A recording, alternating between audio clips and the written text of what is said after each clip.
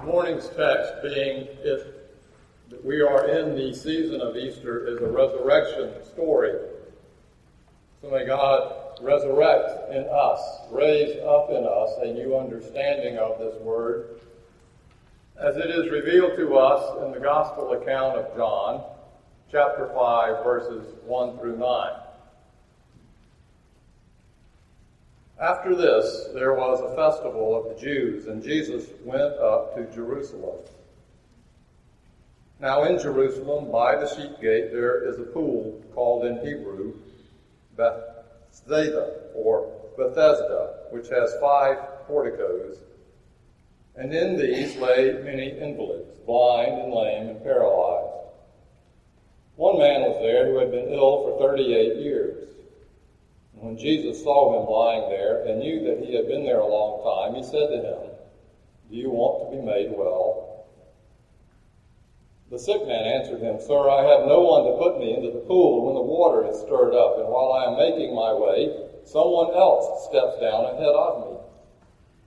Jesus said to him, "Stand up and take your mat and walk." At once the man was made well, and he took up his mat and began to walk. Now, that day was a Sabbath.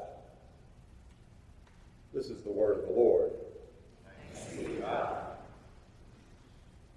At the risk of facing the facts that I will no longer have any excuse, I have been in the past 4 months calendar challenged. When Apple decided to move from Mobile Me to iCloud, for some reason, my 2 Apple devices, my phone and iPad, no longer would sync with each other or with my office computer, my PC, and Outlook. It would sync in every possible way except with my calendar. I tinkered with it hour after hour whenever I had a spare moment. Starting in early January. January is not the best time to have a loss of your calendar on your computer, by the way. So I was frantic. The more I worked on it, the more frustrated I got. I finally called Apple. I talked to some people there. I talked to 4 or 5 people. They tried to walk me through various ways of fixing it, deleting, reprogramming, reformatting, the whole 9 yards. It never worked. Finally, I decided it was time to talk to a supervisor. Well, to get to a supervisor at Apple is like talking to the Pope. But I was finally able to whine enough to get them to do so. And my first supervisor, ironically, was from Argentina. And he knew as much about Apple as anybody ever talked to. I thought he was the Pope. I came in on Friday morning to have this conversation with him. It lasted 3 hours. He was flummoxed. "I've never seen this," he said. "Well, neither have I said, "and I don't want to see it again. Call me next week. We'll spend some more time on it. I'll talk to my supervisor." Well, I didn't have time to call him the next week, so I waited another week, and when I called, he was on vacation. And so I was able to get through to another supervisor, this time a woman in Denver named Sarah, and she was even more help than this guy. She had more offerings of what to do and how to fix it. And after 3 hours of working with her, it still didn't work. She said, "Here's the case number, here's my extension. When you get more time, call me." I didn't have another 3 hours to fix it, and so I began to just muddle through. I even almost resorted to that most radical of all options, a paper calendar. However, we managed. And then last week, I think it was Monday or Tuesday, a little notice came on my computer that said, "iCloud update," or upgrade, or download.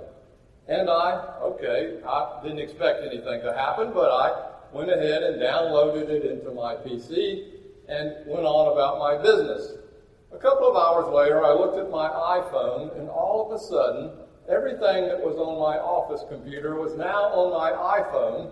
And then I looked at my iPad, and everything was on my iPad. And now we were syncing together the first time in 4 months. It was the kingdom of God.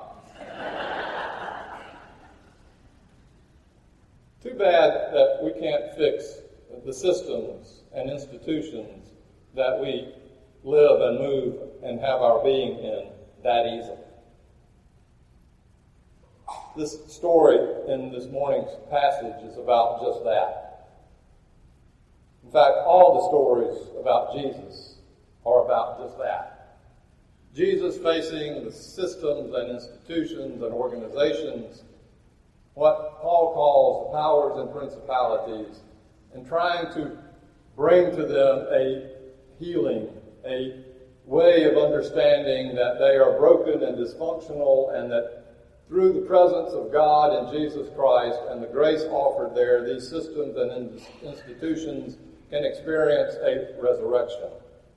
I'm talking about our educational systems.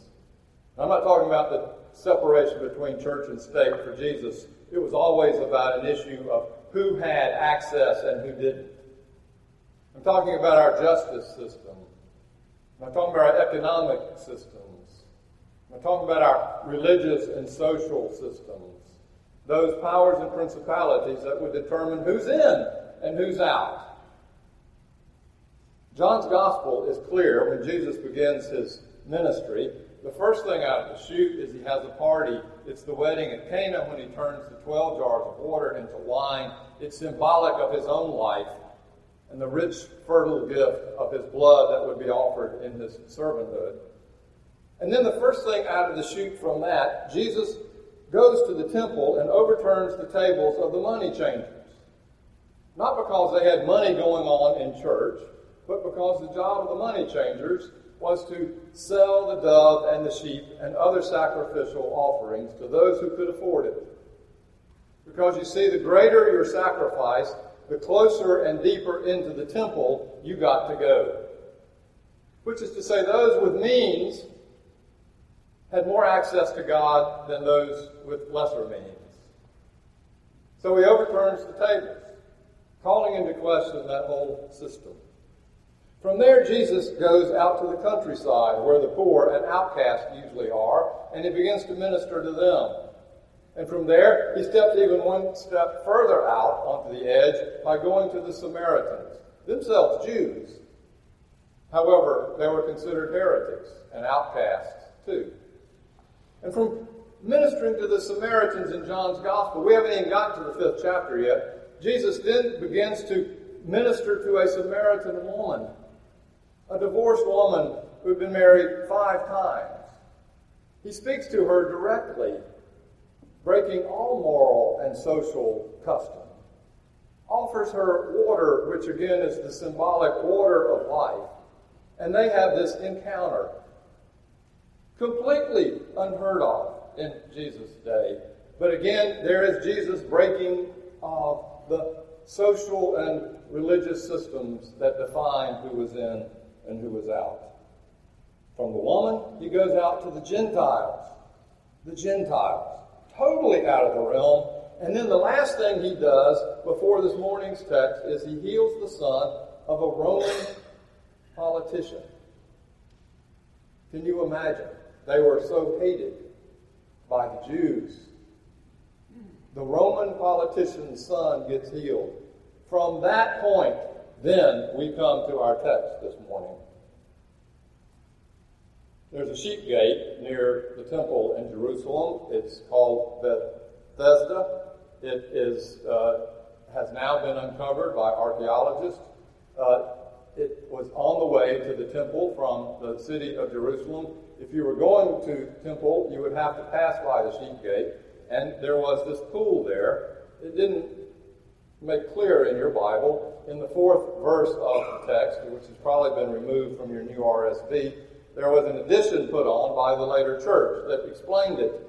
It was thought that when the angel would come down and move the waters in the pool, that those who got there first would be cured of their illness and disease. And so everyone gathered around the pool. Yet there were many there who gathered who never expected to get to the waters. They were there simply to beg. It was their only way to manage in life. They were completely ostracized by the religious authorities because, you see, in those days, if you were ill or sick, it meant that you must have done something terrible. You must have sinned, because you wouldn't be in the place you're in if you had not sinned. And so they were always outcast by the religious authorities, never had access to the temple at all, yet there they were in the shadow of the temple, and as the good religious people would walk by, they would from time to time throw them a shekel or two as they went to church. We're called to do almsgiving. But supposedly they never took notice until Jesus walks by. And he notices a man who had been there for a long time, the text says. And he does notice him. The man is unnamed. And Jesus simply asks him, "Do you want to be made well?" That's a legitimate question. When we have been so immersed in our own brokenness and dysfunction and guilt and illness, sometimes we don't know any better. We become so used to it that we really don't want to risk getting out of it. And so Jesus was simply asking if he wanted freedom from that place. Now, the man was not stupid. He had heard that question asked of him 1,000 times. How many people had gone past him to say, "You want to get well? Then confess. Because you must have done something to put you in this place. You want to get well? Just stop drinking. You want to get well? Pull yourself up by your bootstraps. Make something of your life and become responsible." This man was no idiot. He'd heard that question 1,000 times. So he doesn't answer him. Instead, he hedges. He says to Jesus, it sounds a little bit like a whine, "For 38 years I've been lying beside this Sheep's Gate pool, and I have not gotten to the waters when they were stirred because I don't have a family or friends to put me in it." Which was a confession of how absolutely alienated and alone this man was. At night he would burrow himself into some rat hole. In the daytime he would drag himself over to the sheep gate and beg. That was his whole life. Jesus then says to him, "Repent. Confess." No. No. Jesus says to him, "Stand up and walk. And pick up your pallet and go." No lecture, no moral threat, no any of that. Just simply stand up, resurrect, and walk. The man was the recipient of grace. There is that act of God's love for us that is completely undeserving, unmerited, and unearned. The man hadn't even called out to Jesus when he walked by. He had done nothing to deserve it. Yet Jesus called him up and brought him to help. You see, this story is radical. And it's meant to be radical to all the systems and institutions that want to make the rules about who gets in and who doesn't. For the Jewish authorities, this was a complete threat. If you read on in the text, you find out that the man didn't even stop to ask Jesus' name. He wasn't even that grateful. So later, when the Jews see him walking around with his pallet, because it was the Sabbath, and you're not supposed to heal on the Sabbath, nor are you supposed to carry your pallet on the Sabbath, they knew they had Jesus in a way that would convict him. So they asked the man what his name was. The man didn't know it. Later in the temple, when Jesus meets the man, the man is now in the temple, which is to say he has been restored into community that is to be made well and sound. He's now inside, and he sees Jesus and asks him his name. Later the man goes out and tattletales on him back to the Jewish authorities and says to them, his name is Jesus. And John says from then on, the temple religious authorities began to persecute Jesus and to plan how they would kill him. Grace is always way too radical and subversive for the systems and the powers and principalities that we live and move in. because it blows all the ways we keep score out of the water. It's exactly what Jesus had done this moment with this man.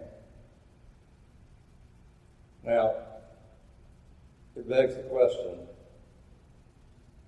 how are we, or where are we, involved in such systemic ways that somehow prevent the kingdom of God from being made real? How are we as Riverside Church, or how are we as individual Christians, or how are we as United States citizens, or how are we in whatever group we are in, somehow connected to that systemic process that keeps those on the inside in and keeps those on the outside out? In education, or politics, or law, or religion, or society, or lifestyle. One of you gave me a book. Sunday mentioned it to me, and so on my now synced iPad, I downloaded it on my Kindle and began to read it on Monday. I've since finished it, and I recommend it to you. The book's name is Torn, written by a young man named Justin Lee. Justin Lee grew up in a very faithful Christian evangelical family, attending a very faithful Christian evangelical church. He himself was faithfully a Christian and evangelical and wanted to devote his whole life to serving God. His parents were wonderful parents. He had an almost idyllic childhood. But when he began to age, he began to notice that he had urges for the same sex. And he began to deal with the fact that he might be gay. It was his greatest fear, because he had read in the Bible the supposed 6 passages that call that lifestyle into question. And he knew that in order to be a faithful Christian and a follower of God and a servant of God, that he could not live that way. So he denied all of that as best he could and tried to go on. But it became true over time that he could no longer deny it. So then he thought, I will pray to God and get my family to pray to God when he came out to them, that I will find a place where I can be healed and made well from this affliction, so that I can become heterosexual and then serve God the way God wants me to. So we began the process of reading the books and going to seminars and therapy sessions from people who assured him that it was a matter of behavioral modification and he could change his nature and become heterosexual. It didn't work. And in fact, he did some research to discover that in most of the cases, the authors of the books and the therapists themselves had in fact been caught still living a gay lifestyle. He was stuck. He was torn between his deeply committed Christian faith on the one hand and his now apparent identity as a gay person on the other. He makes the distinction between gay is not something you do, it is something you are. And he was becoming aware of the fact that that was his isness. So he sought out other Christians in his college, young Christians in his college, faithful Christians in a group. And as he did Bible study with them, he began to feel vulnerable enough to share what he was dealing with. And in almost every case, they said to him, just stop being gay. Just get over it. Just stop being gay. He felt from them off-putting alienation. So he decided to turn to his church.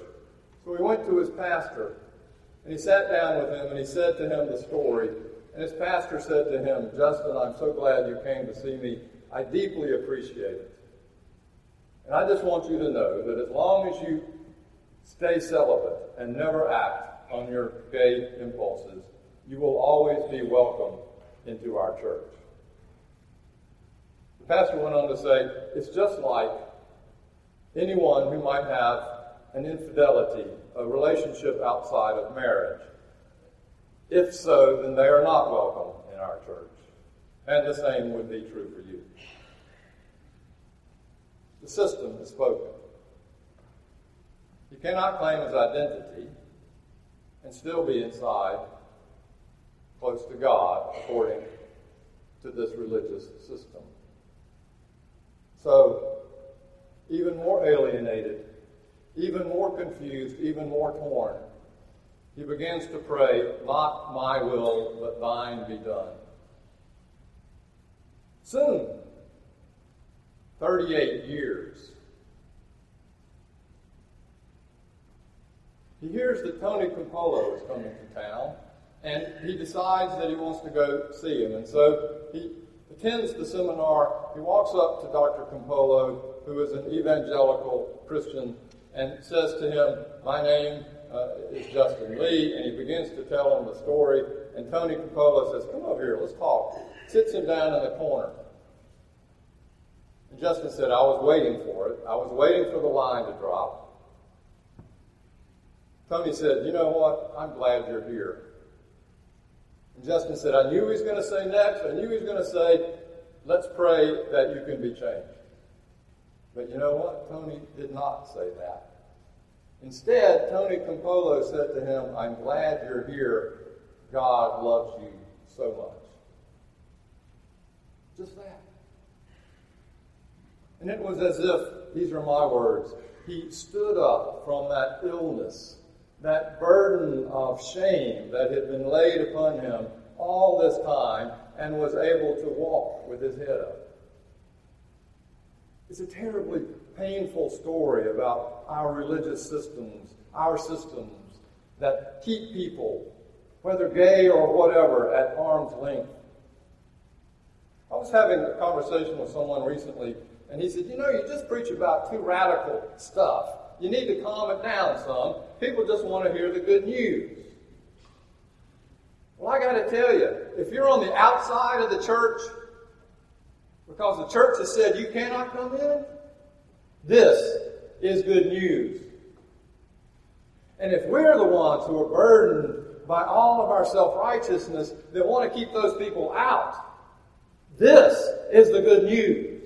Because Jesus Christ, in the power of His healing love and grace, will release us from that if we are willing to stand up.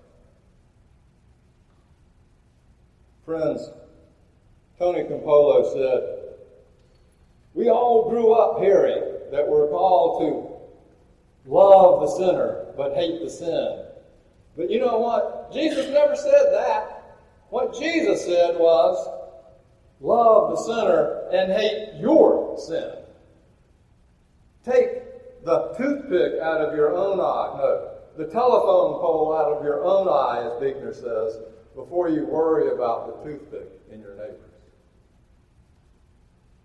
We, as a people of Jesus Christ, have within us the opportunity and the challenge to be that community that welcomes all people into fellowship. We may not agree with them, but we must welcome them.